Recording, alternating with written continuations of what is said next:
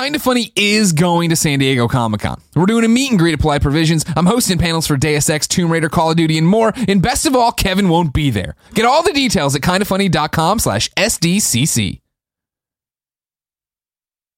Are you fine with that? Yeah. I just need a third thing, and we don't have a third thing to promote, so I just keep making the joke that you're not there. I love you. You know that.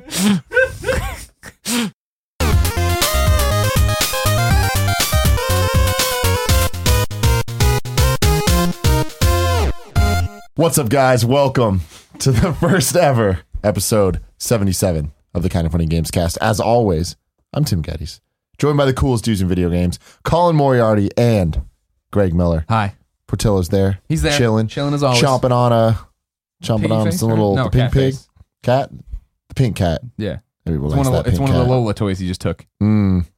That toy, actually, Lola got that toy from someone in a hotel lobby. Huh. So that toy's been making the rounds. The R. Kelly. Toy's a slut. Damn, son. Toy just doesn't care, man. Just goes wherever in everybody's mouth. Mm-hmm. It's my favorite place to be. Slut shaming the toy. Yeah. Ladies and gentlemen, this is the Kinda Funny Gamescast. Every week we talk about cat toys and video games. Technically, it's a dog toy that looks like a cat. I meant like cat toys. Like It's a toy that is a cat. Okay, sure. Yeah, it is a dog You're toy. right. You got me. You nailed Theoretically. me. You nailed me. And also, great. So you're telling me that this thing will fuck whoever the fuck it wants to, but it can't be played with by a cat? Get in people's mouths. Oh, no. No cat would play with this toy. Cats play with that toy. No way. You don't know shit, Greg. Anyways, we talk about video games a lot. You can find it here on youtube.com/kindafunnygames, or you can go to patreon.com/kindafunnygames and get the show early for some reason, along with a lot of other goodies. Yeah. And things like that, of that nature. Q&As. Fan mails. Uh-huh. What else is there? Oh, what do we do? Just go look at the page. Can you go look at the page? Just go look at the page, please. We spend a lot of time on the page. Thank you. It's a good page. I actually am a big fan of the page, but I want to clean it up. Okay. It needs some. There's a lot of things you want to do. Of course there is. A lot of things not going to happen. Never. Yeah. Never. You know what is going to happen? What's that? A review of Song of the Deep by the one and only Gregorius Miller. Ladies and gentlemen, I love Song of the Deep. Caught me off guard. Here, I also want to lead with still haven't beaten Song of the Deep because it's way longer than I thought it was going to be. But I'll walk you through it. Song of the Deep for me is hitting on something I didn't know I was missing. Saturday, I woke up. I wanted to play something. I thought I was going to play Oxenfree. I was like, I'm going to platinum Oxenfree this weekend. Now, we haven't been home in so long. We've been to so many conventions in a row. I was like, I'm going to play a console game, and I'd like to get some trophies. And I saw Oxenfree. I was like, I wanted to give that another shot. I jumped in, played a little bit of Oxenfree again. It just doesn't work for me. I've given it a few shots. I've played through it on Xbox, or I guess Steam. It's a fine game. I wasn't in love with those other people. I still like parts of it.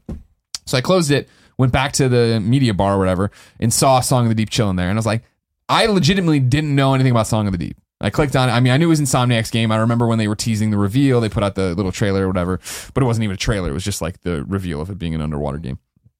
Clicked on Song of the Deep, got into it, and immediately fell in love with it. Because what I didn't realize I was looking for was something I talked about a lot with Unfinished Swan of gaming comfort food. Like that, I always talk about, I think in my review of Unfinished Swan for IGN, I talk about, it's like a cup of cocoa and a blanket. Like it's one of those things like you want to hunker down with it and just spend it. And part of that, I think, is the fact that in Unfinished Swan, someone's telling you a story like very clearly. You know what I mean? They're talking about the boy. They're doing all these different things. In Song of the Deep is the same way, where it's like, this is Marin. Her and her father. Her father's a fisherman. They live out here. She, waits up for him every night, and one night he doesn't come back. So and like all this is happening in like storybook pages, like really, really not intricate art, but storybook art, like what I would expect out of that. Same color palette, same everything else. And so then you get into the game, and the game is as beautiful as that, more beautiful than that. Like that's setting the tone for what your color palette's going to be and how the game's going to be. But then the levels themselves, incredibly beautiful. The soundtrack, the instrumentals that are going behind it, awesome and beautiful too. And then you have this really, really great narration from this Irish woman that I would beat it. Maybe at the end it turns out to be her mother. Go. My shillelagh. Oh, my shillelagh. Oh, Danny O'Dwyer. It's Amy Gills. Oh, it's Amy Gills. It's a big twist. Yeah.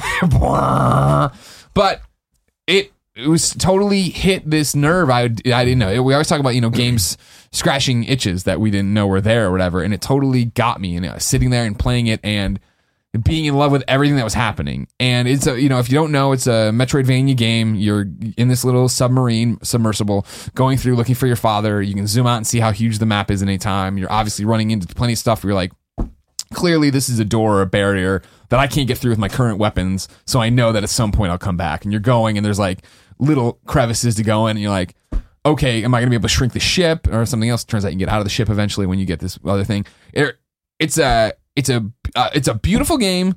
It is a game that's speaking to me on a storybook level, which I really appreciate. And something I was talking about, because reviews I saw, I didn't read any reviews beforehand, started playing it, and after like that first day with it Saturday, I jumped out to just look at scores and saw that it's getting like 7s and 6s. I understand that. I would be, high 7s or whatever, maybe an 8 if I was still having to worry about that kind of crap, but I don't, thank goodness. So I understand that why I'd be getting that, because for me, in the good way, it's very much a game, if that makes sense. You're playing it, and I don't feel like there is this bigger message. It isn't pushing technology in a different way. It's like, here's a fun Metroidvania game for you to play that theoretically should take you a weekend probably or 2 days, right? I spent all Saturday playing, jumped in on Sunday, did a couple hours Monday night, or maybe an hour Monday night. And so I still feel like I think I estimated yesterday when we were talking about it, like 4 hours left, if I'm guessing, which I don't know, but based on trophies and bosses that are still out there and stuff like that. I think it's a really well put together package. It's a really interesting, fun world. There's, I'm playing on normal. There's a harder level, but I'm not getting to this point where I'm feeling like I'm pissed off at enemies. They're putting me in a room where it's like Gauntlet, and maybe I'll die, but then I come back and kill everything. It's like, okay, cool. The weapons are there. Upgrades are attainable. Like, it's one of those, Metroidvanias are all about, finding your new items, weapons, or, abilities, and then maxing them out through your skill trees and stuff like that. Same thing here with taking the gold you found and buying from the shrimp man or whatever the upgrade you need. And it's fun. Like, it's simple, and it's a game, and I think just the way I'm describing it, now what this thing is, but there's something about it. There's something special to it. You're not talking about mechanics though. So how does the game play, and so you're in a submersible? Yeah, you're in a little submarine that you build. And then you fire rockets with it and stuff like that? Eventually, yeah. Your first basic thing is that you have a little hook shot, basically, that you can shoot out, that you can use to grab things to interact and pull levers, and certain times there'll be ones to pull levers to open doors and then release and then try to get over there and get out. So it's like, from the basic level, yeah, it's the little grappling hook kind of thing that you're using, that you can shoot into enemies and attack them that way and then flank them and do it again. You can upgrade that and, make it more powerful, make all these different things. Then, yes, you get torpedoes at one point, and then you can upgrade them to have dual torpedoes for one shot. Then you get you get a ice blast that can freeze enemies, or like you can use it in puzzles, because there's puzzles too, obviously, where you can when you freeze these I guess what do they call them, warheads if you want, or bombs, I guess mines. Once you freeze them, they they become buoyant, and so you can use them and move them around and blow stuff up like that. There's a thermal detonation one, stuff like that. You have a boost to swim faster, which then comes, because there's other times where it's like you got to try to fight the current, but you can't, but you can see that you need to at some point. So it's interesting. Like every Metroidvania, I think my favorite part is learning the mechanics and seeing things and like, oh, how am I going to do that? So the first time it's like, all right, cool, I can boost this far, and now that I've upgraded my grappling hook, I can grab that thing and then pull myself around and swing over there, and there's all that. And then eventually they start tossing in the downside to the game, I feel like, is they put in some you're having this great time, you're in the submersible, everything's really cool, then they put in some of those like light puzzles, like, what I mean, like, all right, you have to get this laser up here, so to do that you need to like move all these mirrors and bounce light around. No, not they're super the old mirror laser puzzle. The old mirror laser puzzle. So they're not hard, what I mean? Again, it's a simple game, and I don't mean that as a way to detract from it. Sometimes I was overcomplicating it. But when I first got in this room and I have like 2 sets of red, 2 sets of blue, 2 sets of green that I'm trying to bounce all around all these mirrors, I was like, this isn't what I loved about this game. This isn't where I wanted to be. But I got out of it fast enough to keep going. And the other thing is that it is long. I do feel I was looking for, when I started it, I'm like, I'm gonna beat this in a day. And then when I didn't, I was like, oh, okay, I'm gonna go over to Nick's, watch UFC. I'll beat it tomorrow. And then I got in for a little bit. I was like, man, there's still more. It's not overstaying its welcome, but I think I was trying to power through it. Not power through, but I wanted to get through it like I did Unfinished Swan, where it was like a sitting and I was over it. This has more lasting power, but that only agitates me more in the fact of why doesn't it have a platinum trophy? Like, why is this not being treated like a real game? If it's on disc, it is long, it is weird. A fleshed that was out really Metroidvania bizarre, game. huh? When I saw that. We talked about that on PS I Love You, I think. You weren't there, I guess, but we did talk about it. Then we talked about it on Colin and Greg, I think, as well. But I talked about it on PS I Love You, that this game has no platinum trophy, which is really fucking annoying. Actually, like, to me, like, it's not bizarre or anything, it's obnoxious. Yeah. That, like, the game this long, this deep, a Metroidvania game has 10 trophies or something like that. I know it's not important to a lot of people, but to a lot of people it is important. And I thought that was it's not a turnoff. I want to play the game. The only reason I haven't played it is because I haven't really been here, but Sure. I was on vacation, but so I've been playing Vita, but that sucks. When I Yeah, saw totally. That And because that's like there's collectibles and upgrades. All this, like there's a million different ways you could have fleshed this out. And that's the thing for now that I'm in the fact that it didn't have a platinum, and I started off and I'm like, oh, it's ringing like Unfinished Swan. I'm expecting that kind of experience, and now that I'm I don't know, 8 hours in, we'll say, maybe, you know what I mean? I'd have to go look at the game clock or whatever, 7-8 hours in. It's like, this is a full-fledged game, like, so why isn't it being treated like that? And yeah, why is it that I'm going to upgrade all my things for a silver or whatever, when it should be that I'm going through and getting... Silly. How does the upgrade system work? Because one of the complaints I've seen in reviews of the game was that the upgrade system... I don't mind this kind of upgrade system, but I guess some people do, is that like you have to kind of pick and choose the upgrades you have to use, but eventually you are so experienced that you can just fill out the entire tree, which to me is fine. But a lot of people, or like one review in particular I read, really had a problem with that it wasn't as thoughtful as it seemed in the beginning. In other words, you have to make your choices, and then I mean, that's how I always do it, right? Like for me, looking at an upgrade tree, it's always like, well, is there a trophy attached to it, and how does that work? So for me, I put everything into the hook shot, or the grappling hook. I was using it so much, and then when I got torpedoes, I started putting everything into torpedoes and ignoring some of the other stuff. And then now that I'm making more money, because what you do is you go through, you beat the enemies, they drop gold or silver coins. Your map, when you pull out, which I really love, I know some people want it, like Axiom Verge has so many hidden secrets, and you have to leave overwhelming. 1 or 2 markers for it, and it's kind of like, oh man, I saw this, I don't never know how to get to it. This one, once you explore the map and fill it out, you see every treasure chest, you see every door, like... So it's like Shadow Complex. Exactly. Everything's there. So for me, it's totally that carrot on the end of the stick of keeping me motivated, where it's like, all right, cool. I got the 3 gems to do this, and now I need to go over there to do that. And I could take this really direct route, but I haven't been back up there in forever. So let's go. So you go through there and you're getting like gold or silver fish statues or pearls or stuff that give you more and more coins. What with some of the touch, you're not a huge Metroidvania fan, right? So you've not played like a vast array of these games, correct? Right? Yeah. So, but for the touchstones that you have played, how big is the map compared to, say, Symphony of the Night or Shadow Complex, or the games you have played? If we're talking about it, I've played Symphony of the Night, but that was a long time ago, and then more recently, Axiom Verge. The Axiom Verge is huge. So is it? It's not. It's not that big. I assume. When you zoom out, you could look at it and be like, oh my god, it seems like it's huge, but you move so quickly through it. It's not. Again, I don't mean to insult it or anything. It's not baby's first Metroidvania, but it is like a dumbed down. It is a simple Metroidvania. Well, you can wrap your head around it. Suggest that is the entry. It could be an entry point. Yeah, for young people. But I like that, and that's why it's working for me. And that's why I think, having not even read the reviews, just seeing the scores, I get where they're coming from. That this isn't, but this is very much one of those games we would always talk about at IGN, right? Of explore the scale, where not everything needs to be an 8 or a 9 or a 10, but like. This game for me is hitting on something. You know what I mean? I don't want every game to be like this, but this is a kind of game I was missing and didn't know I was missing, where I do want there to be like, someone's reading me a story and I'm just participating in it. What's the price point for it? Great question. I think it's $19.99. Yeah. Okay, cool. And I think $29.99 what's the deal with the GameStop?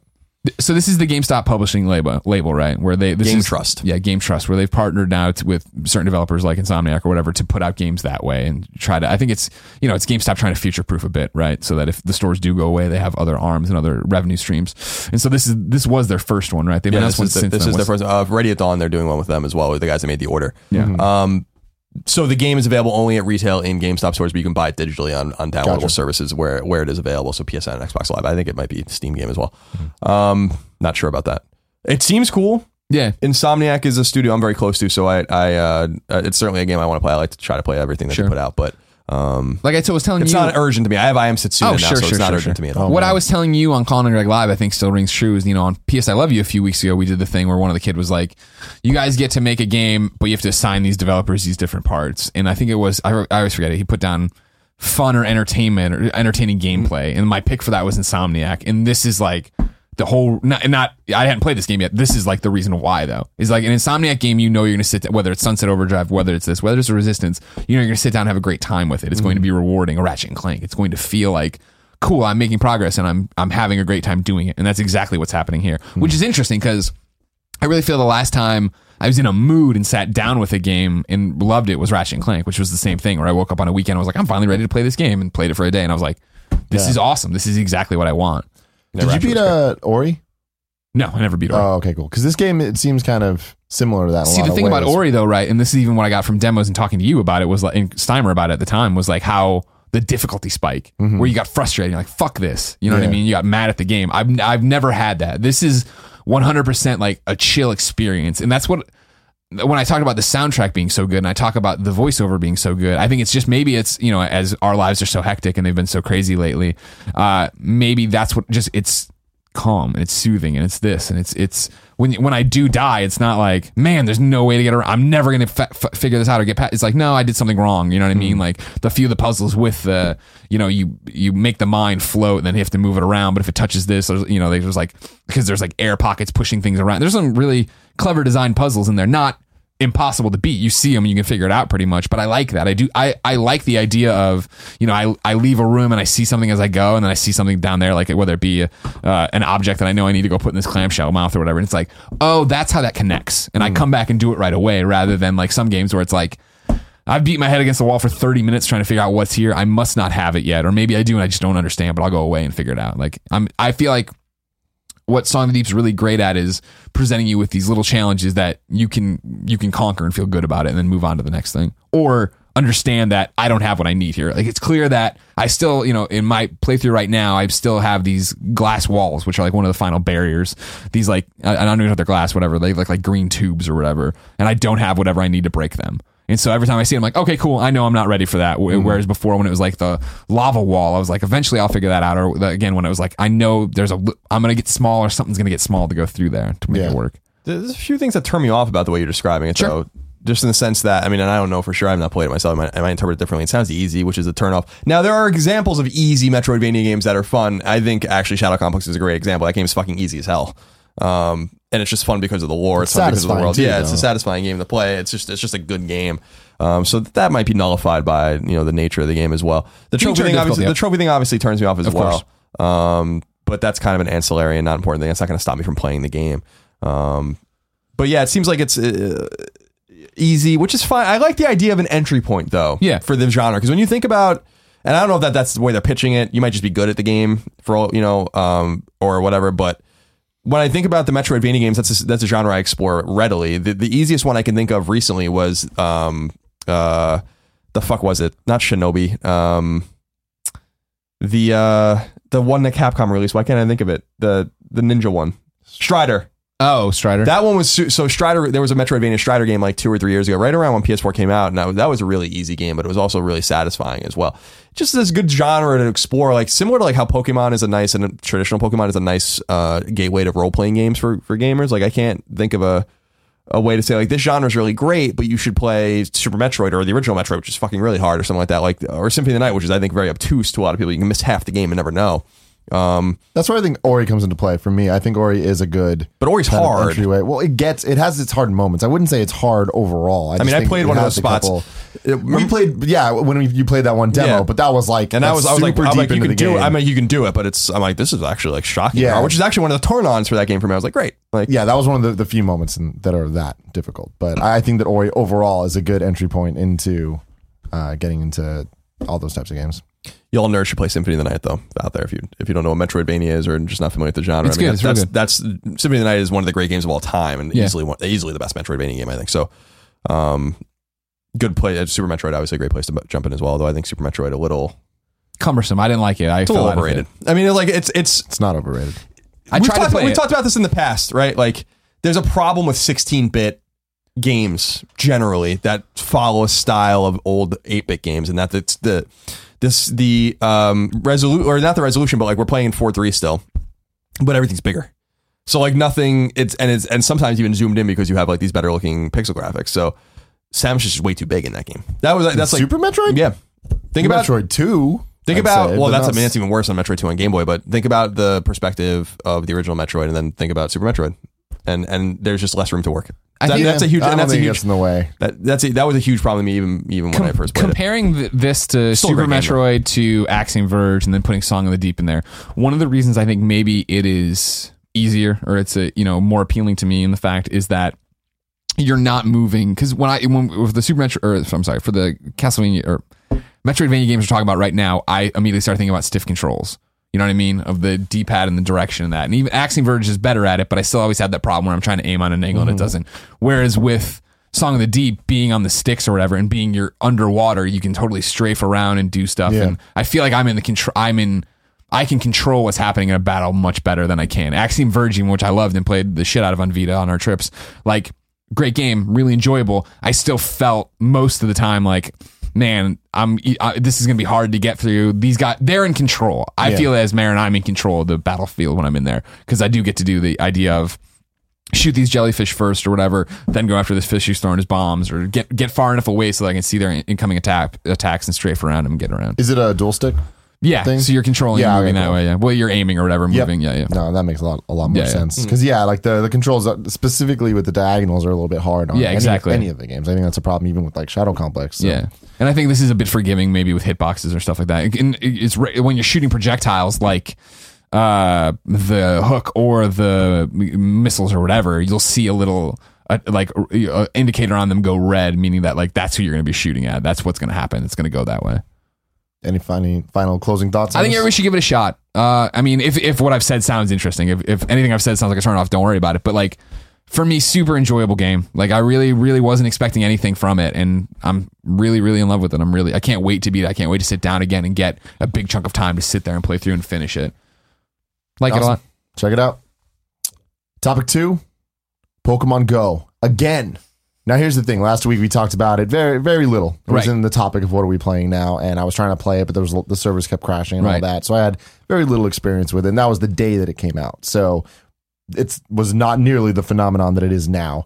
In the last week, it has taken over the entire world, it seems like. Every social feed, every newscast. Right. Like, me and Kevin were at Ramen, and we're seeing a freaking Krabby on ESPN. It's like, what the fuck's going on? This is such a weird world that we live in. It's been so crazy. It is fantastic. Shout out to Team Mystic. So all the other teams, fuck y'all. Let's start. How much of it have you played? Because then I want to get to like what's happening in society and like what the hell's going on. But like, I have played as much as I could in my day to day. So the thing is, it's like every day-to-day. Yeah. Shout out to day to day. My favorite Pokemon. Yeah, exactly. I'll turn it on every once in a while throughout the day, but the problem is I'm either here or at my house. Right. So I'm getting a lot of the same things over and over, but that's fine because that you level up that way and whatever.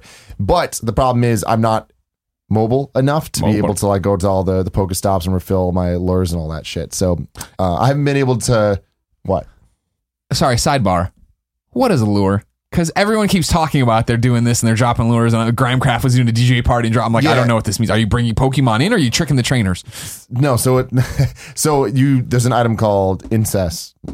Incest? No, not incest. Incest is in this game? Incense. Yeah. Incense. That's a different item. Incest is a different item. There's something wrong with that. Incense, where you use it and then it lures the Pokemon in to your spot. So you get 30 minutes of people coming there. And if multiple people using the same spot, it turns into this like crazy, you get multiplier. Gotcha, now I'm caught up. So that's why there's like groups of people gathering at specific places. So I'll use that, but the problem is you go to the Pokestops to refill those. And I haven't been able to do that too much just because I'm working and doing all that stuff. But every night I'll like flip it on and just, catch a couple Pidgeys, because why the fuck not? Why not? And anytime, the thing is that whenever I'm out to dinner and stuff, that is when it's like most interesting to me, because then you're in a new spot. I'm in a new spot. So there's new stuff happening, and there's usually gyms and shit around there. So I played a decent amount. The problem is the servers do still keep crashing on me. Right. And the game keeps glitching out, and there's been multiple times where I've caught Pokemon and then it freezes. And I'm like, God damn it. So there's a little frustrating things like that, but there's already been a bug fix update. It fixed a lot of the stuff, and their plan is to, I think, every 2 weeks release a new update to keep fixing this stuff. It's not out worldwide yet. So I think that they definitely understand what they have here, and it's a phenomenon. It's, this is like, this is one of those rare instances where it's overtaking everything in a way that not many things have since Pokemon launched in 98 in America, Yeah. And it's crazy to see, like you were talking about Aaron playing it. Like Gia talked to me, she's like, should I download it? I feel like it, like I don't want to be on the bandwagon. And she was telling me this whole conversation she had with her friend about both of them being like, I don't know if we should, because whatever. Fake gamer girls. That's hilarious that like that's even a conversation happening that Gia's thinking about downloading a Pokemon game. Yeah, like the fuck. She should totally do it. But what's cool is I know so many people that are playing and that are addicted to it that are not gamers at all. Yeah, and I think we all have those stories. But my friend Kerr and his girlfriend Shari is obsessed with it more than he is, and he loves it too. So they'll be out every morning. I wake up and I just hear the freaking Pokemon theme music playing because they're in the other room booting the app up. I'm like, this is awesome, because it's just getting people engaged, and it's like I feel like so many core gamers are bitching that it's like, there's no game here, and I got bored in a minute. If you get bored in a minute, you're not doing it right. Like, it's not about the gameplay. Like, the gameplay is very minimal. It's just collecting them. It is, and it's more about just using the app as you go about life. Yeah. Like, it's an ongoing kind of passive thing in a lot of ways that's only active when you are thinking about it and want to go from there. So it's like, for me, when I go out to dinner, that is the perfect time where it's just like, cool, I'm gonna catch a motherfucking Krabby, because why the hell not? But what's weird is I admittedly want more from this. You know, I want this to be more of a fleshed out thing. I want there to be badges, and I want to be able to train and like fight people in a more direct way instead of just the gym system they have. But I also understand that how dumbed down and simplified it is why it's so appealing to people. And it's not a huge commitment. It's not a big time. Exactly. Yeah. And I, the opposite of that though is it's obtuse as all hell. Like, when you first boot it up, you don't know what the hell you're doing. It's really weird. And what's interesting to me is I've learned more about this game from random motherfuckers on the street telling me what to do than anyone else. Really? And that's insane. Yeah. Like, I was at Buffalo Wild Wings a couple nights ago, and someone saw me with it, and he's like, oh, dude, hey, no, you're doing this wrong. You got to make sure that when the circle's in the right place, that's when you do it. I'm like, oh, shit. And I did that. I'm like, cool. Didn't know that, because the game does not tell you that at all. Yeah, that was a big takeaway for me was Erin downloaded it when we were in Las Vegas, and she was like, I don't understand this. I'm like, all right, give me the phone. You're like dad stepping in. Yeah, like give me the controller. My assumption is like, I've been playing games for 30 years. I'll teach you how to play. I understand. Like I'll read it. And I was like, I have no fucking idea. And then I went. I'm like, where? I'm like, you're like, do you throw it or you drag it? And then I was like, and I was like reading. I'm like, huh. And then I went online and I found like a lot of the answers. And she started understanding it way more than I do now. But it's one of my major takeaways is that it's obtuse. But I think it's intentionally obtuse because it makes you talk. It enhances the social aspect of the game. I mean, here's the thing about this game to me as I've really marinated about it is I started messing around with it on Erin's phone. I haven't downloaded it on my phone, but I messed around with it on her phone and I get it. Like, I totally get it. I mean, I immediately got it. I'm like, yeah, I totally understand why this is fun for people. This would be fun for me. I'm not going down this road. I can barely find time to play the games I want to play. I'm not going to fuck with this game. But this is one of the examples we talk about with like companies like Apple, right? Like, the iPhone seems so obvious, but it's not. It's like it took vision to like come for someone to be like, you need this. And frankly, like, the game isn't this technical behemoth. It's not like there's nothing really radical about it. It just took vision to realize that like this is pertinent. This is exactly what Pokemon needed to do, because we've been saying for years, like, put Pokemon on iPhone. What did I mean by that? Put fucking Pokemon on iPhone. You know, why is Sun Moon not an iPhone? I mean, that was like kind of my vision about what Pokemon on iPhone would be, which would still be huge, but not like this. And so like this takes the basic, more simple aspects and the inherently social aspects of Pokemon. Although I know they're going to put in like trading, like direct trading and all that kind of stuff, which I think was in the they didn't reveal. say that yet. Well, they said that they're adding things because that's in the reveal trailer, right? So like that, they're clearly working on that kind of stuff, and they did talk about that. I think wasn't it on Colin and Greg Live? Where he's like, yeah, they did say that. They're like, that's a fundamental aspect of the game, and we're working on that. I think it was basically. I'm sure like it's a fundamental aspect of Pokemon, but I don't think that they've announced that they've. I might be wrong about this, but I don't think that they've said that they're adding trading to this. I think they did, but I'm gonna look. Yeah, look. Look up like a Niantic CEO interview from like 2 days ago. I really respect the shit out of this game. Like I do. Like I'm not going to sit here and lie about it. Now. It's like ruining social media for me, but like, so I ruin social media for people all the time during football season and stuff. So I'm not saying anyone's doing anything wrong. It's certainly keeping me off Twitter because I'm like, I can't right now. I can't with this. But I'm really, it's really appealing how many people are playing it, how much money they're making. They said early on they were making about $2 million a day, which is a lot of money. They can do way better, and they're gonna do way better because the game is only out in New Zealand, Australia, and the United States, and I think Japan. So, is it out in Japan yet? I don't think it is. Okay, so not even in Japan. So those 3 territories. So once it's out, I mean, it's gonna be bigger than anywhere in Japan than it is anywhere else in the world, obviously per capita. And then you have Western Europe, you have Eastern Europe, you have mainland Asia, you have Africa, you have the Middle East, you have like a bunch of places that like the game, South America, Central America. The game's gonna be fucking huge. They're gonna be making way more than $2 million a day. That's the thing about it is like. These guys are gonna be making hand over fist money. I wonder what Nintendo's agreement with with Pokemon Company, Nintendo, and then Niantic is in terms of splitting the money. I'm sure it's very advantageous to Nintendo. So a lot of respect for them to found this. There's ways for them to build on this to sustain it. That's my big question: is are they going to be able to sustain it because the game is shallow? So real quick, timeout. Trading is coming according to the Business Insider. I thought they announced that. It broke recently. So, but the thing about it is sustaining it. To your point, and like. Capitalizing on it, I think, is the fact that they already are so great with the updates. You know what I mean? We always talk about how hard it is to get an update pushed through PlayStation or Xbox, all these hoops you have to jump through. The fact that I literally saw, I think Will Smith talk, not Will Smith, like the actor Will Smith from test.com, or formerly of test.com, talking about the Google account stuff, right? That it has all his permissions now, and he's deleting it, he's unsyncing it. And people were freaking out about that. And then they put out the update, 12 hours later, that's one of the, we're fixing that, dialing that back. Sorry. I was complaining because I downloaded that first night, played it out there with you guys. All right, cool. I'll screw around it here and there.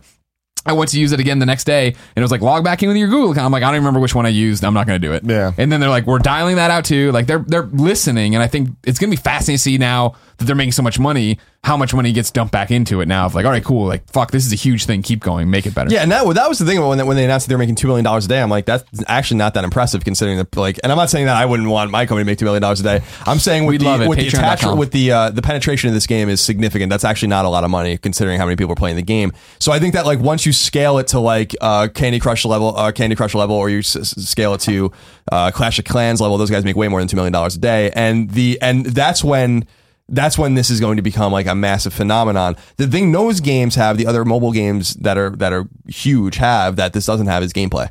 And so is the hook of capturing Pokemon and trading them and then going to these gyms and going to all this kind of stuff, is that going to be enough to sustain the game, even as they clearly are going to add in all of the rest of the Pokemon? There's got to be 500 Pokemon missing or something like that from this game.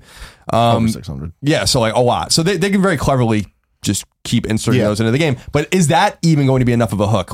I'm curious about the casual gamer. I'm curious because the casual gamer is sustaining this. The hardcore gamer doesn't have the attention span to play this game. The hardcore gamer doesn't sustain King's fucking insane $1 billion model of, nor does the hardcore gamer dial in a game of war and all these kinds of games that you see. We're not the ones playing these games, and we're not the ones playing this either. So no, I think we are though. I think we are right now, but we're not going to be. We're not going to be. The difference though is it's not something like Candy Crush or whatever. That those are just those are things that you need to be playing. This is just something that's just happening, and you think about it more when you're out and when you're traveling or when you're walking your dog or whatever. And I think that as long as they keep giving more reasons to more exciting events and stuff, and I think that they're planning on that, that's what's going to keep people hooked. They're talking about doing the idea of sponsorship opportunities is insane with this. Someone was looking through the code and they found that McDonald's is probably going to be a sponsor thing. The idea that if you go to the McDonald's, there's going to be something special there. That is the type of stuff where it's I guess I'm close enough to a McDonald's. I'm going to go there. Yeah. And I feel like they can make things exciting. If they're just dropping, you can get a motherfucking Ditto. The only way to get it is if on these days you go there. That's how they're going to get the hardcore people and the casuals, because those are the people. The hardcore want them all. They want to catch them all, and they want to be able to have the best of everything. And then the casuals are I'm close enough to McDonald's. I'll just fucking go. Yeah, I mean, I agree with that, but I disagree that the hardcore gamer is going to sustain this game. It's not. If they're gonna go towards the hardcore Nintendo fan, this game's going to die. So they need to have a more clever hook than just catching the Pokemon and just trading them and just going to these gyms and stuff like that. And they have to. And I think for now it works. The game's a week old. I know. I'm expressing we have our hardcore friends who are waking up at 3 a.m. because their phone buzzes that a Pikachu's outside. Right now. And I know, and that's what I'm saying. It's the summer. There's nothing to play. That's what I'm saying. This game in 6 months is not going to be a phenomenon in the hardcore gaming community. I don't think it's going to be a phenomenon with everyone. So they need to figure out a way to figure that out. That said, even if they added nothing to this game at all, it's going to clearly have legs. And I've been really fascinated with the penetration of the game with people like you said, with Erin and her cousin Kate, who don't play games at all, who are really into it. And she's bringing it up to me. She's she was walking to Lola saying we were looking for Pokestops and catching things in the park and stuff like that. And I'm this is fantastic. Just because I'm glad she's having fun. She's been so exposed to games with me for the first time that she's actually. I don't think she's ever going to become a gamer, and that's not important to me at all that she does, but that she's appreciating what these games are all about. And so even if this is her entry point in many ways to playing games, I think that's pretty cool. And I have an immense amount of respect for the way they made this game. I think it takes vision to make a game like this. I don't think it's as obvious as there is another Pokemon game on mobile, right? And it's not a deep Pokemon game or anything like that, a Pokemon Shuffle, whatever the fuck they call it. And this made more money, and this has already made more money in a week than it made Lifetime on that other app. So that's such a crowded space. The race to the bottom on the phone is real. The iPhone and the Android platform is largely garbage for games. So, I don't think anyone would dispute that's fucking trash for games. So to be able to have something that rises to the top like that and becomes more than a game to people, but in an app that they open up and keep passively going throughout the day, I think is really cool. And what I'm interested to see is how they're able to translate this to people buying 3DSs and buying Pokemon Moon and Sun or whatever. All you got to do is have GameStop have a special thing of you can only get whatever Pokemon it is at GameStop during these days that Pokemon Sun and Moon come out. Yeah, I think so. There's like I want to see this. It's going to take time, but I want to see actually a really long time. Probably need about 6 months for this, since the Pokemon games need to come out and then need to gestate a little bit. But what is the pickup rate? Will Erin want to play Pokemon Moon and Sun? You know, like does she? Because a lot of these people out there playing the game don't even know what Pokemon really is. Like what the fundamental aspect of Pokemon is. The idea of training the Pokemon and fighting them against each other and wandering around a world and meeting people and going to gyms and gathering badges and all that kind of stuff. That is the fundamental aspect of Pokemon. This reminds me a lot of Pokemon Snap, where it's like, it actually is Pokemon Snap in a lot of ways, where it's like it's just a mobile 21st century version of it. And I thought Pokemon Snap was shallow but smart in its own way, and so I think that this is the same way. So I like it. I think it's cool. I picked it up and in 2 minutes I'm like, yeah, I get it. Like I can't download this. You know, like I like the thing is that, you know, people think I'm hard on Nintendo, and I guess I am, but I love Pokemon. Like I played every Pokemon game until like 3 years ago. I played all of them, you know, like every one of them. So it's not like I love those games. I collected them all at one time, you know, because I was a dork like you once. Huge loser. And that goes back to, you know, Pokemon Red. And so when I was seeing these familiar Pokemon and seeing it was a great nostalgic touchstone for me as well. Yeah, to see these familiar creatures and see someone that I love like kind of get into it and like ask questions about it. And I'm like, oh, like as a 31-year-old man, I'm like, well, you know, she was saying she was like she evolved a Pidgey. I'm like, oh, Pidgeotto. Yeah, and she's like, just looked at me and I'm like, yeah, never mind. Yeah, I feel like if this would have dropped at the beginning of convention season, I would be into it. But it's the fact of, and that because I want to go back now that they fixed the Google thing and log in once and be done with it, and then I'll play it. But it's like it's a similar thing of just like how many times I caught the mouse looking motherfucker out there in the living room the first day, right? And I'm like, all right, cool. Rattata? Now I got him, and I go. But the Pokestop thing and like the playing for gyms and doing all this stuff, that sounds interesting. And like if I wouldn't, you know, I mean, like Grimecraft did that DJ thing last night. I totally would have gone hung out and done that too if I didn't have plans. Like. It's a cool thing, and what's fascinating about it is this societal impact on it, and the stories you're hearing of people who there was this great one on Reddit, of this guy who was walking through the park late at night, and this is right after all the shootings, and like what a few days removed from the Dallas shooting and all this turmoil we have in our country. Well, and he was walking through a park at like 3 a.m. because he couldn't sleep, and he was catching Pokemon, and he did this, and these two black guys on a bench were like, "Hey man," and he was like, they stopped and like looked at him and like, if you want whatever Pokemon, he's over here. Like, come on.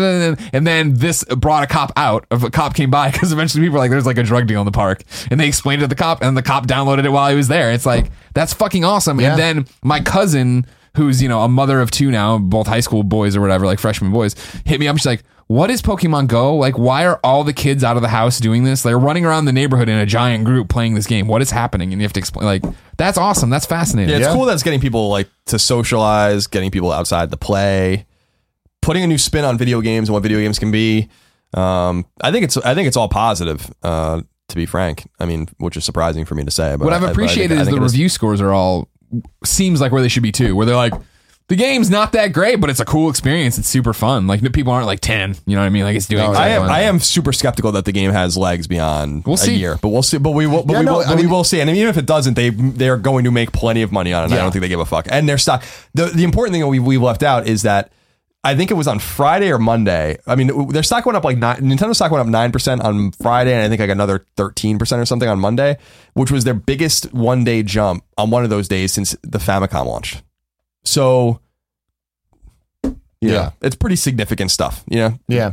I don't think the conversion rate's going to be too high in terms of getting people from Pokemon Go to the 100%. Core actual Pokemon games. But I also don't even think that's that bad. I think that they need to focus on what this is and building this and creating a new style of thing. I think Pokemon Go needs to be a separate thing from the Pokemon games. Eventually, one day they can interact with each other. I think that would be awesome. But I think Pokemon Go needs to be Pokemon Go, and that needs to. I hope that they keep continuing to evolve it and all that stuff and give it a whole bunch of new things. And I like that. The game, for as simple as it is, the more you put into it, the deeper it gets in terms of there's a lot more going on. It's like, all right, you're just catching these Pokemon. Okay, there's these gyms. And then all of a sudden it's like, oh, there's 3 different teams. And there's all these meta storylines that kind of form from that. And have you seen the shit talk about all the teams? Yeah, these teams. I don't understand most of it. Everybody hates the yellow team. Which is weird. Which is really weird because shout out to Zapdos. He my boy. But here's the problem with that is I obviously got to go Team Mystic because it's Articuno, which is blue. Of course. Right? Zapdos, the superior of legendary birds, but Team Mystic's where it's at. So the biggest problem with this game is I think that it needs to do more of that. It needs to have more things come where it's like there's choices you make that feel like they're a part of something bigger than just repeatedly catching the same Pokemon over and over. Sure. But I think that they've wowed me. The team, once I saw that there was the teams, I'm like, man, that's really smart. And the teams kind of you support your team to take over the gyms, and you it's a weird allegiance to it where you want them to keep succeeding, to take over all the gyms in San Francisco. You know, I have a question. How do you take over a gym? Because you don't fight each other, right? So you do. Okay. So you go to the gym, and then there's someone that's holding down the gym. Whoever has it is whatever team member is holding it down. You go there and you challenge them, and then it's like this tapping game to to beat it. But it's super basic, and it really comes down to who's the higher level. And then just pretty much win. What is a Pokestop? Pokestops are just it's where you can go and get items and Like lures? Yeah, the And can you run out of balls? Somebody said they ran out of yes. balls. Yeah, and then when I was playing the first time, I never saw a number of balls. I was just throwing there's balls. numbers. If you hit the Pokeball on the bottom of the screen, it tells you all the items. What happens if I run out of balls? Then you don't have any. You can't catch them. You need to go to Pokestop, get more. Yeah, and you They can, don't just and you get them when replenish you level up No. too. I think you get more. I mean, that's what everyone was saying. Yeah, when you level, you get a lot of them. When you catch Pokemon, you get them. When you level up, you get them. You get them a lot. But then also Pokestops are everywhere. Okay. Like there's one a couple blocks away or a block away. Sure. So, yeah, I love. I don't know. This is an interesting game. It's a very interesting game. It's cool to see a video game be a phenomenon like this for the general public. Very much. to get them in. Also, yeah, I was just talking to Erin. I'm like, so she was telling me, she's like, oh, I'm like, have you evolved anything? She's like, I've evolved many Pokemon. I'm like, all right. Didn't know that about you. I love it. So and then there's eggs that you get the eggs and you walk around just like in the games, and after a certain amount of steps, like they hatch and it's a random Pokemon. There's just so much little things where that's cool. You know, you have that and you physically need to walk around. Eventually it pops open and you get a lot of fucking duds that you didn't want. But then every once in a while it's like, oh, this is awesome. Yeah. You know? it is funny, man. It is funny. It's good. Cool. It's good. Yeah, good for them. And this is what Nintendo. Now, what another question we can really go into this maybe next week is like what Nintendo can learn from this, because I think it tells them a great deal about what they need to do. Yeah. Choose to abandon their hardware. Well, what's interesting too is when you look at the Wii, and it's just like the Wii was a similar thing where they had this thing where all of a sudden all these people that don't play games and everybody's talking about this, and then they didn't really do anything with it. So that's the big worry here is I hope that they don't repeat that fast, but hopefully this is a different Nintendo, and hopefully that they're realizing what they have. And it does IP. get really interesting that Nintendo seems to not have much to do with this. No, they don't. It's totally Niantic and the Pokemon Company, which Nintendo only owns 30% of. Yep. So yeah, that's the other thing is like Nintendo stock's going up and they have to have they are making a lot of money, but not all the money's going to them. yeah. Certainly the lion's share probably, but And I think the most interesting thing about this though is that the stats of how well it's doing, where, you know, you're talking about the stock going up and all that. But in addition to that, it's the number one mobile game ever in terms of downloads and all that stuff. And in terms of daily active users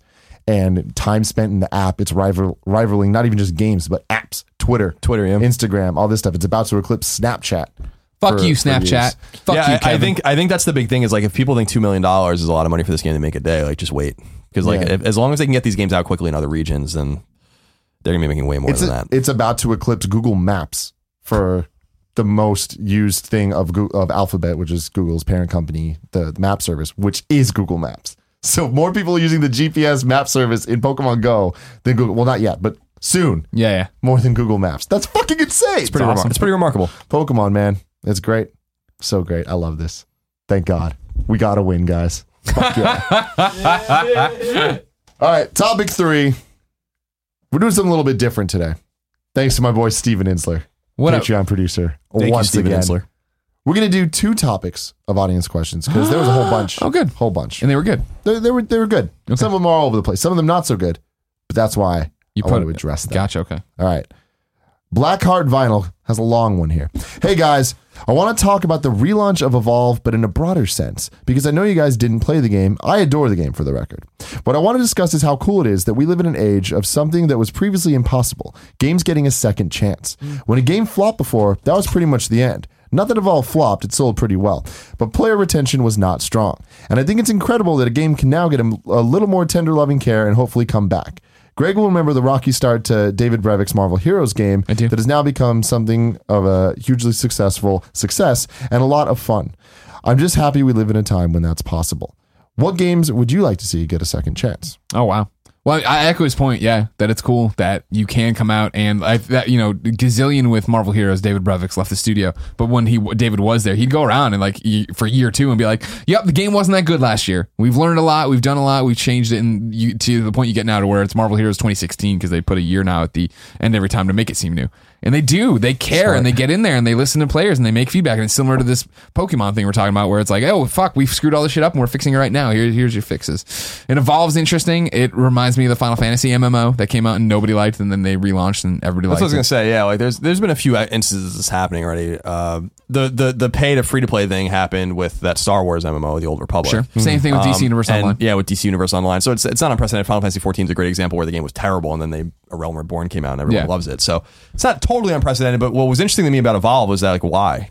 Like I don't understand cares. But Turtle Rock is like a great studio, sure. right? These guys made Left 4 Dead. Like, why does 2K want them to work on Evolve again? Like, now I know that Strauss Zelnick, who's the CEO of Take-Two, who owns 2K, came out and said like this Evolve, when Evolve came out, it's like one of our permanent franchises, and I think that they're trying to stay with that. And I mean, there are other permanent franchises were like BioShock and Red Dead and Grand Theft Auto and all these kinds of games. So I'm like, well, I think it would have been smarter to abandon Evolve and have them do something new and something exciting, and maybe not something not so contingent on asymmetric multiplayer, which seemed to be a turnoff for a lot of people because that wasn't what Turtle Rock was really all about with their games that were big. So there was more about like team play and stuff like that, or playing by yourself. And so I think that I really think that we're seeing a critical mass of these kinds of games that require multiplayer communities and I've been saying it for a long time where I'm like, you can't have all these games coming out.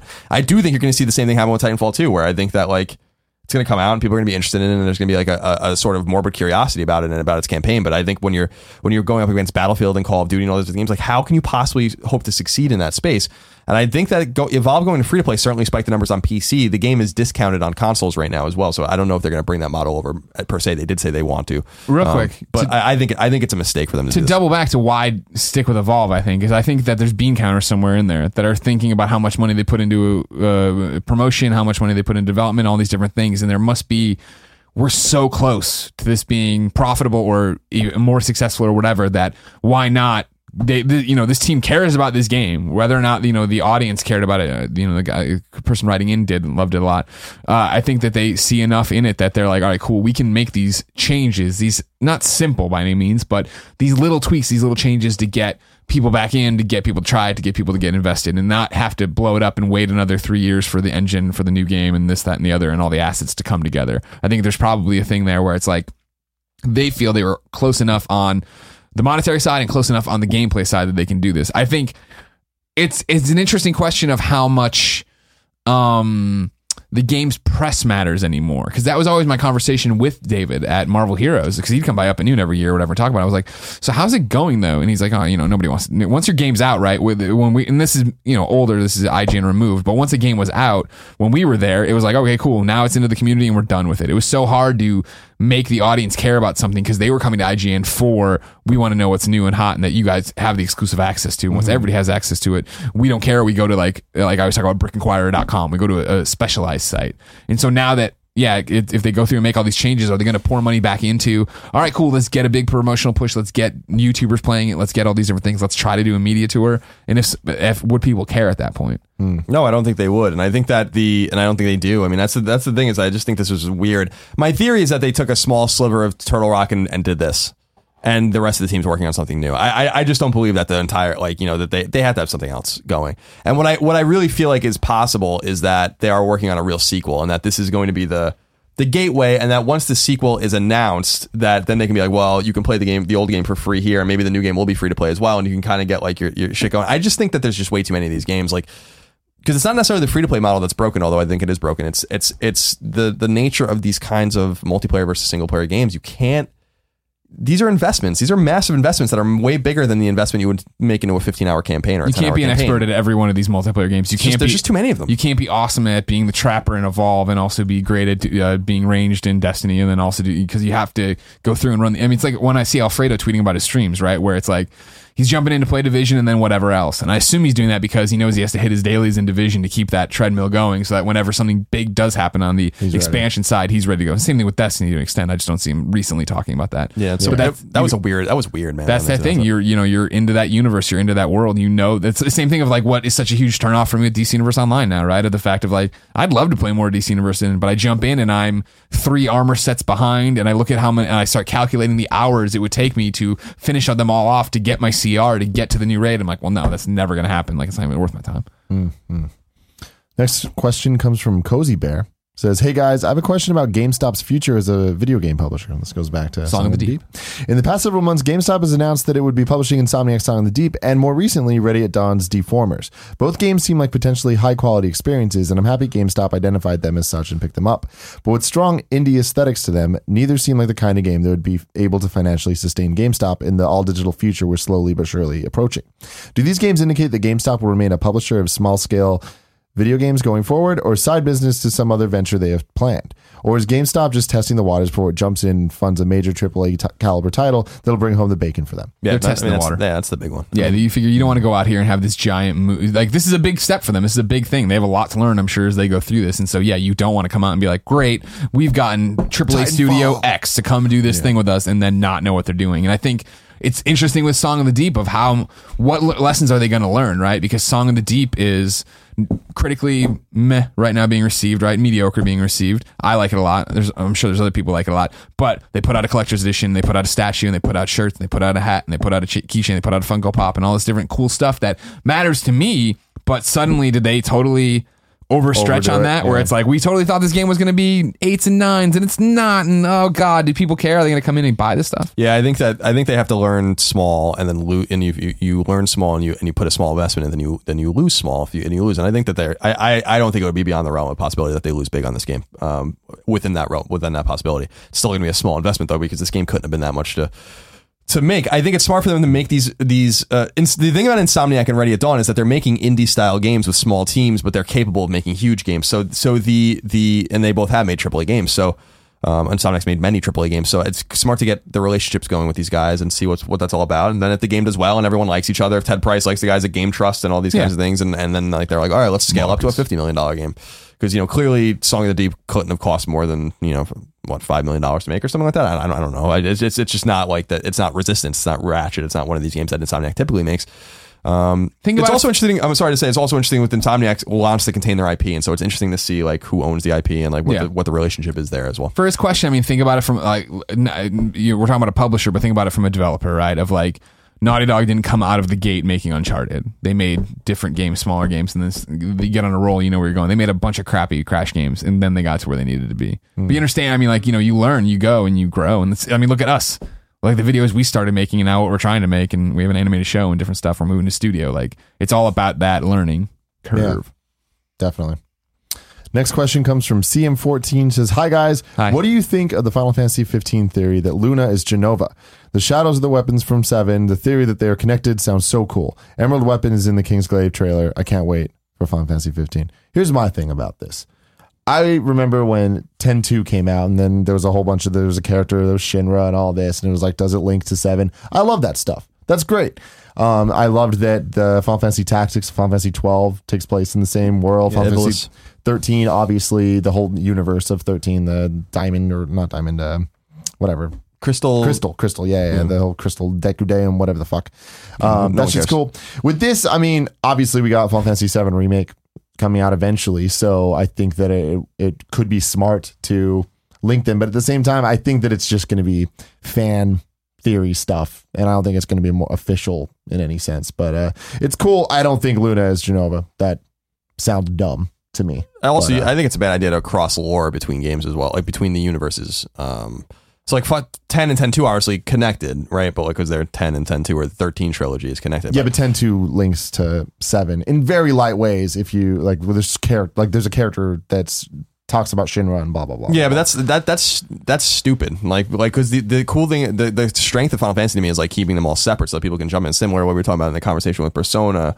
It's why it's like annoying that there's Magitech armor in this and stuff. It's like, why? But why? Like Magitech armor served a purpose in that world. So like, how is there Magitech armor in Final Fantasy 15? It doesn't make any sense. So like I that kind of shit actually bothers me because I'm like, well, just leave it alone. Like, why do we have to go back and ruin everything?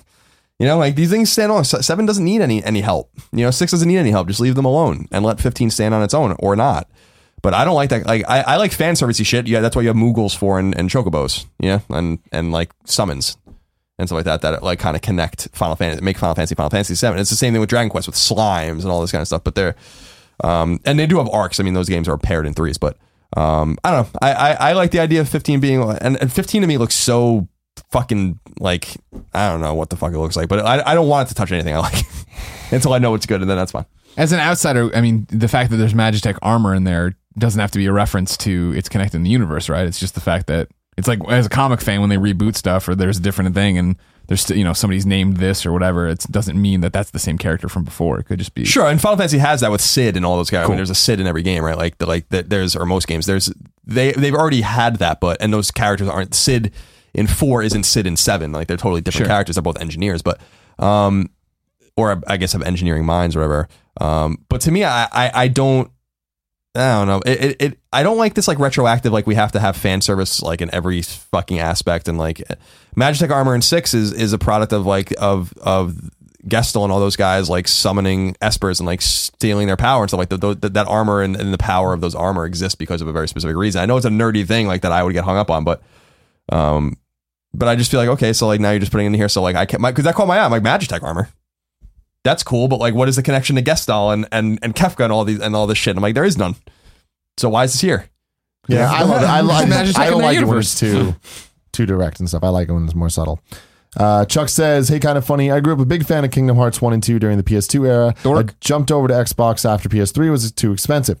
One of my major reservations was not being able to play Kingdom Hearts 3. Imagine my surprise when years later Kingdom Hearts 3 was announced for Xbox One. Now here's my issue/question. It's been years since I played any of the games in the series and all the releases are PlayStation exclusive. What are your thoughts on releasing a sequel on a system that has never been home to any of the previous games of the series? Smart. I mean, it's Sony's been Sony's gotten that with Mass Effect and stuff like that too. Yep. So I mean, we get Mass Effect 1 eventually on PS3, but it was actually after 3 came out. I think it's fine. I think it's smart. I'm actually shocked that the Kingdom Hearts collections 1.5, 2.5, all that stuff is not on Xbox 360 or Xbox One. Like I don't get that. I feel like they're working on it. I mean, if I had to guess, since it's only on, they released the HD 1 and 2 on PS3. It's not yet on PS4. I have a feeling that once they're ready with that full collection that has 2.8 and has everything, it'll be on PS4 and Xbox One. Yeah, I mean, it's weird though because so Square Enix is Japanese. They want to hit the Japanese market, which doesn't give a flying fuck about Xbox. So I get all of that. They're doing the same thing. They did the same thing with Final Fantasy X, and they did the same thing with Final Fantasy 12. So it's like I'm actually confused for my Xbox brethren, where I'm like, I don't get it. I don't know. Like it's not like you guys aren't getting like all the other big Square releases. So I don't understand. It's a little weird, you know, like, but Square is playing this game clearly with everyone where they're like, well, Tomb Raider is on Xbox and it'll come on the PS3 later or PS4 later. And well, this is on this. And the Japanese games are on PS4 and you're not going to get them. It's like, I don't know. You know, like, I think it's a little confusing. If I was an Xbox gamer, I'd be very frustrated with the Japanese arm of Square Enix because they're not getting anything, you know, but they are going to get Kingdom Hearts. They are going to get Final Fantasy 15. So you're going to get the games that are, you know, the marquee titles. Yeah. I don't know. I think it's confusing. I think it's weird. If I was a publisher, I'd put my shit on everything. You know, and I said that I think we were talking on PS I Love You when I did it with Altana, where I was like, if I would go so, like we were talking about Capcom specifically, and I was like, if I were Capcom, I'd release everything that I have in my catalog and everything. I would pay a ton of money to certify, put trophies and achievements and everything. I'd be like, everything is coming out. Fucking Street Fighter 2049 is coming to fucking Xbox 360. You know, Breath of Fire 2 is coming to Xbox 360 and Xbox One. Like, I just do it all and just leave it there, just like a virtual console thing. I mean, you would make money over time. I think you would assume you'd make a lot of money over time, but maybe you know what? The fact they're not doing it, maybe they aren't. Maybe they don't see. I just think it's ambitious. I just think it's more complicated than it's worth. These are big corporations that want to make big amounts of money. So so it's like, you know, yeah, we're gonna make a few $100,000 on each of these games. Like, who cares? You know, and I think that's probably their mentality. Yeah. Beto says, hey guys, love your show. Do you think the new Xbox console's codenamed Scorpio because it will be released between October 23rd and November 21st, 2017? Oh. Is this a common theory around your circles? Because it seems rather obvious. I'd never heard that. I never thought of that theory. It makes sense. I never heard that or thought about it. I don't think that that's the case, but I think that it could be a nice coincidence, and they can play. If Microsoft's cognizant of that, and I'm sure they are, they read everything. Then I think that they can probably play that up. Yeah. Ali Polo says, hey guys, what happened to cheat codes and why did they exist in the first place? I always thought the developers put them in so they can access levels and weapons, etc., while showcasing the game to press. No, because there's debug modes in games. So if you play a game on a test kit or a debug kit, so this is like closer to we have PS4s and PS3s that play debug software, which is like software that's not done. They play it on burn discs usually, and or you can play it on a dongle or whatever, and it's basically a way to access the games. Nowadays. And like you'll notice that. All right, so I played Horizon on a debug PS4. And the guy wanted to reset, put me somewhere else, and so like the code, developers put like different code or different input codes into their controllers to access different menus or do different things. And I think he pressed like the touchpad or something like 10 times, and then it brings up like a menu, and you're allowed to like manipulate anything you want in the game. And that's basically how the developers manipulate their game when they're playing it around. They're like, okay, I want this guy at. They're always I forget the name of it. The system that a lot of developers use, where they're constantly funneling new versions of the game into, so they always have the new version of the game or whatever. Anyway, they can say like, these guys put new textures over here, and so I'm just going to lift my character up and put him over there in the world, and they do that with a debug menu. So that's not why cheat codes were in the game. No, the old days, yeah. And I mean, for PlayStation 3, a lot of it was on the debug, hit both R3 and L3 at the same time, and that would bring up it, and you can go through there and set, true values to this, or move it to night and day, or do this. Cheat codes, I think, fell away, right? Because did people really use them? I feel like there's definitely games where, we can also, I mean, I remember GTA 2 on PS1, we'd sit there and put in codes so that, all right, cool, we're going to restart and everybody's going to have the rocket launcher, how much damage can you do, and do all this kind of stuff. But I feel like for the most part, that was probably a waste of time. Now more than, and things are harder to do now would be the other thing. Like big head mode isn't as easy as it used to be in a 16-bit NBA Jam to put in. Yeah. Now you have to go through and render and do all these different things and make sure the game fucking runs like that. And as you see that these games that get put out and can barely run, like what's the point of going through to do that? Yeah, I think it was a matter of replay value and keeping your, also nullifying your ability to like move on to the next game. You spend a lot of money on these games. Games were way more expensive back in the day. So I think it was smart for them to do that. But I also think Greg's point is great. Like this is a QA nightmare. Yeah. Like QA being quality assurance. If you can break the game in a million different ways, then you have to QA all that kind of stuff, and it's not easy. It's a fucking probably actually super obnoxious. And these guys look at this and like, they have data now since the PS3 and Xbox 360 era. Like as long as the publishers and developers put the appropriate things into the game, like they have data on everything like that you've ever done, even if you're playing a single player game. If you play BioShock Infinite, which has no online at all, they know how long you played it. They know the weapons you use. They know like what you prefer to do. And like they have heat maps of where people go on the maps, and they can learn from all those things. I mean, that's the way the games are developed now. And they probably look at this stuff and they're like, well, no one really does this kind of stuff in the early PS3 games. So they don't put it in the later PS3 games. And now you don't see it at all anymore. So, but I think a lot of it has to do with QA, and I think a lot of it has to do with the fact that like it's just games get more complicated. These little things, you just need a little thing to fuck everything up. Yeah, I think that also just games are bigger now in general, and I think that there's more to do, and there's more being put into the games that you're supposed to do, and there's so much side quests and so much open world and all that stuff. That back in the day, it was about replay value, and it was about playing Tony Hawk's Pro Skater and using the cheat codes because it made the game different and made the game fun. You can play in a different way. I remember Sonic the Hedgehog you can do the debug mode and all that stuff, and it was fun to mess around with a game that you've beaten 100 times, but now you can do it in a different way. So I miss cheat codes, but I also don't think that they have a place in modern games at all. Like I don't think that they even work in things like when NBA Jam came back. Yeah, cool, that should have cheat codes because that makes sense. Sure. But I can't even imagine how cheat codes would fit into a Call of Duty. Yeah, and then it breaks it, and then it breaks it for other people, and you're playing it on like. The thing that I never really used cheat codes. I didn't care much. Tony Hawk was a good example of like cheat codes that were actually fun to use, and there's other examples like Justin Bailey and Metroid and stuff like that. But or things like the Chris Houlihan room and Link to the Past and stuff like that, like these little kind of workarounds. But actually, Game Genie was like the only thing I really loved on NES because Game Genie broke the shit out of the games. I mean, those weren't cheat codes. That was like literally breaking the game. You can't do that kind of stuff anymore either. They had stuff like Game Shark and stuff like that. But again, Game Shark. But again, like you can't. Game Genie, what a fucking thing. Game Genie was awesome. That was a Gloob product for people that don't know. I don't know if Gloob exists anymore. And that was like a thing like where you came with these books and you can buy more books, and like there was like you just put in these like this sequence of letters and numbers, and then it would be like here's infinite lives in Zelda, or it changes the colors like palette, or like it does all these things, and I'm like, this is fucking fantastic. Awesome, I loved that shit. Yeah. And then Nintendo sued them, I think, and there was like all sorts of drama with them. Yeah, anyway. So topic 4 today of the Kind of Funny Gamescast, as always, brought to you by Patreon. Thank you very much to all of our beautiful Patreon supporters at the $20 or above level. That was nice. Yeah. That's like that Venus de Milo, whatever. No, is that what that? No, it's 16th Champion. Man, 16 I fucking plowed through that one. Not as bad as me thinking that was Venus de Milo. Stephen Carell says, what games are you guys most excited to play on VR? You Valkyrie, homie. I mean, at launch of PlayStation VR, it's Res for me. Like Res Infinite. When I played that at PSX last year, man, that was the first time I put on the unit, took it off, and I was like, that was a game that felt like a real game. That didn't feel like an experience. That felt like something I would sit down and play hours of. Yeah, maybe not all at once, but for me, it's Star Wars for sure. Even if it is an experience, that's what I want. I don't. Oh, the TIE Fighter stuff. Yeah, I'm like, they're not ready to make the full game thing yet. That's fine. Sure. I just want that experience. I mean, there's nothing like that. That's so cool. And I remember when I heard that they were going to make Space Mountain into Hyperspace Mountain at Disneyland. I was so excited because it's like, I love that ride, but adding Star Wars music to things makes things better. You know what I mean? And I think that there's something very, very unique about the feel of what Star Wars is. And when you add that to VR, it's like, all right, cool. There's going to be a whole bunch of VR experiences of me flying around in a cockpit, but an X-Wing cockpit, a TIE Fighter cockpit, that's different. That's something where I'm like, yep. Living the dream. I mean, that's the equivalent. Earlier we were talking about Pokemon Go, where it's like Niantic put out Ingress years ago. No one gave a shit. Like the people that liked it. But like overall, that's not gonna, change the mobile game or anything. You add Pokemon to it, all of a sudden it's like, this makes sense, and I totally understand. And I think that with Star Wars, it's the same thing, where that is that touchstone where everybody that experienced that is going to be like, holy shit. And I can't wait to see what they do with it. Yeah, I think Eve Valkyrie is the most exciting. I mean, for the games that are announced, I think Eve Valkyrie, and then I want to see Resident Evil.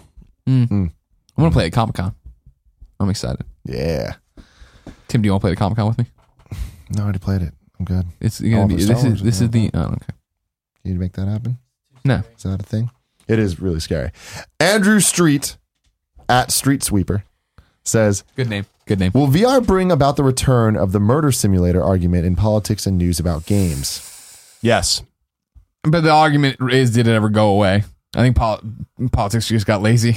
They maybe noticed that nobody was listening to that argument. Yeah, when you put on VR and you are now holding the gun, and somebody puts out it won't be on PlayStation VR, but when somebody puts out a download where you are killing cops or whatever, like, yeah, that's going to be an issue. And people are going to put that out, and it'll be like hatred. It'll be like that, right? When you have your hatred game that's in VR and the gun's in your hand, someone will make a big deal about it, but hopefully there'll be level-headed people there to us always be like, well, we've always had light gun shooters. Is it really any different? Like, granted, this game's rewarding you for one thing, but it's one way that they're taking this direction, this game, whatever. Yeah, I think when the VR first kind of goes really mainstream with PlayStation, I think that we're going to get obviously a lot of news coverage from it from every angle, because everyone's going to be talking about it. And I think that will be one of the perspectives people take. But I do think that overall there's going to be a lot more positive angles that will be covered and like really like focused on. And I think that it's going to be I don't think it's going to be any different than it has been, because people are always going to have issues with violence in any form of media. So I think that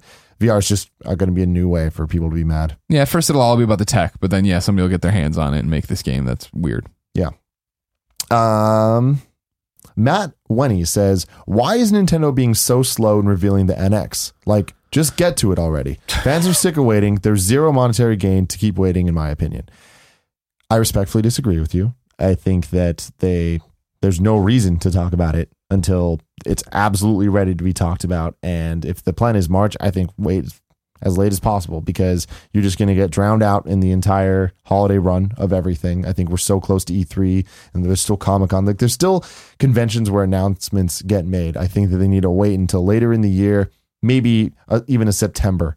I think October you could push it to, but October games start coming out, so that might be not the best time, because you need to think about it. They're competing for the IGN placement. You know what I mean? Like, how long is IGN going to keep talking about NX when it comes out? Like, you look at right now, IGN, I guarantee you there's 5 stories about Pokemon Go, and tomorrow there'll be 5 new stories and whatever. They're owning that right now. In October, in November, you need to think about those placements being taken up by Call of Duty reviews and Call of Duty strategy videos and Call of Duty this and that. Repeat that with Titanfall and Battlefield and this and that and blah, blah, blah. You go down the line, it's like they're competing for space. Yeah. Then when you get on a more mainstream level, it's, it's obviously going to be talked about, but there needs to be those follow-up conversations. There needs to be more articles than just this thing happened. And when you start competing with the reviews and all the other stuff of all the big blockbuster titles, I think that's a bad idea. So I think September is when they need to strike, early October at the latest. Do their own event, really own it, own the message, own everything, and go from there. Word. Yeah, they need to own that moment. Franklin Sizemore says, hey, Franklin. How did the quality of voice acting get to where it is today? You take it more seriously, more room to run the audio, more intent on storytelling. I mean, people directing games, like directing cutscenes, directing it like a movie. Yeah. I mean, you remember even like voice acting was compressed and there wasn't a lot of room to dedicate to it back in the day as well. So I think it just became important. Yeah. And the more important storytelling became, and the more the high fidelity of the audio became a touchstone of these storytelling games and these narrative driven experiences. I think that was just a natural evolution of that. I think when people started calling it out too and talking about it, and that was a pro or it was a con. You know what I mean? How many games did you play that were like, these are great, these cutscenes are awful, this voice acting was terrible? And people saw that, developers saw that, and publishers saw that and started putting a premium on that as they saw the fact of, oh shit, people are talking nonstop about Metal Gear Solid because they love these characters and they love the way it played out. Whether you know what I mean. How can you look at Vulcan Raven and not love his voice acting? It's true. It's very true. Yeah, it's funny to look back at voice acting in games and you look at things like Resident Evil. Obviously, was one of those things. Sandwich. Yeah, but it was such a joke. But it was also such a big deal because it was novel and like as bad as it was still like, oh man, like there's voices in this. This is crazy. This is. Oh man, it's like watching a movie, but you're playing it. You know what I mean? Like that started that conversation, and that's why I bring up the Metal Gear touchstone of like that was for me like such a holy shit. This is where we're going as an industry, and that game got so much critical acclaim for it. Mm-hmm. And now, you go back and watch it, it's like blurry faces moving around, and they're all overacting and stuff. But at the time, you were like, shit, this is amazing. A step in the right direction, which is kind of where we're at now. Like I think other success stories are like Star Fox 64, which is different, but like that did give that game so much character. And the most memorable thing about that game is the voice acting and the characters and that stuff. And then obviously Final Fantasy X, the first Final Fantasy to have voice acting.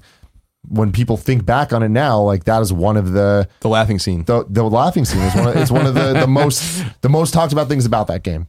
Because it was awkward and bad, but that's just because. But no one knew any better. Exactly. Like, that's just in relation to the other things and what we have now. It's horrible, But back then it was like, it was novel. But yeah, now things are in a really good place, so I'm happy about that. Connor Jedden says, quick, first response to come to your head. Clear your heads, everybody. Think is the most underrated game of this generation so far? Donkey Kong Country Tropical Freeze. Mad Max. Song of the Deep. I don't know. I mean, that's what cleared my head. That's what pumps. That's just because it's on my mind. We've talked about it this show. There you go. All right. There's your answer. If I come to that makes sense. Else.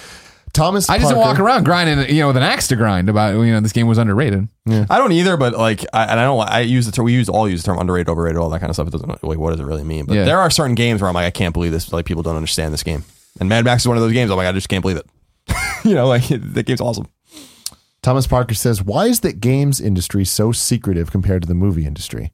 I was having a fascinating conversation about this with someone recently, a friend of mine in the industry. And he was asking the same question, and he's a big deal in the industry. And he and I were hanging out. And Ken Levine. And he asked the same question. He was just like, I don't get it. And he was telling me stories about, the way they do it in movies and all this kind of stuff and how different it is there. Like how there are no secrets in movies. Like the movie industry there's no secrets. Things are gestating for years and people are just open about it. And people are like, this guy's writing this now and this guy, everyone, even if it's a secret outside, like everyone in the industry knows. And that's the same thing in the gaming industry. There are secrets, but there are a lot of secrets we know as well. So I don't understand it either. I think it's stupid, but I think it allows, on the other hand, people to really make a pop when the announcement is made because movies are different than games. And there's, so it's run a little bit differently. The thing that can we define what the secrecy is that we're talking about? You're talking about the announcement of games when like Spider-Man, like when Insomniac's working on Spider-Man Forever and quietly. Yeah, well, they had only been working on it for a little while actually at that point. But like a greater example is like we're going to get Red Dead, right? Red Dead 3, and again, I want to be clear because everyone's like, it's Red Dead 2. No, it's not. It's Red Dead 3. If it's Red Dead Redemption, it's Red Dead Redemption 2. Right, but it's not going to be Red Dead Redemption 2. So I still think it's going to be like Red Dead Revolution or something like that. Why would they do that? Why would they make Red Dead Redemption 2? I hope they don't do I'm that. Not arguing. That would be so dumb. The only reason would be name recognition, but everybody calls it Red Dead, so anything you put after Red Dead's fine. God, I hope they don't do that. That would be so stupid. But they can call it fucking shit sandwich if it's a good game. I don't care. Red Dead shit sandwich. No, they can literally just call it shit sandwich and I'll still play. But like, so like that game is going to clearly be announced. That game's been in development for years. Why don't we know about it? Like, what is the big deal? But on the other hand, it's like, well, you get a big pop out of it. But the example is like, no one does that with movies.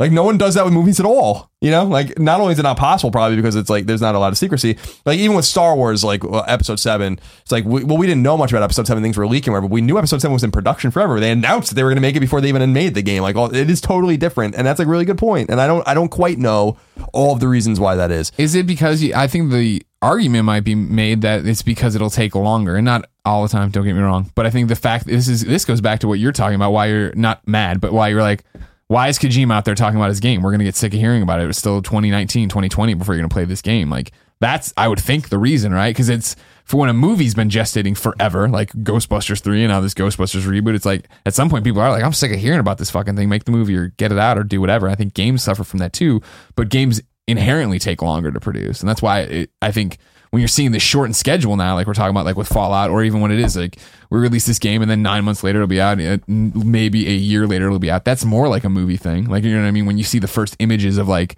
Tom Holland as Spider-Man, it's like, well, cool. I'm seeing this right now of him taking a selfie and doing all this different stuff. And literally in now less than 1 year, I will see this movie.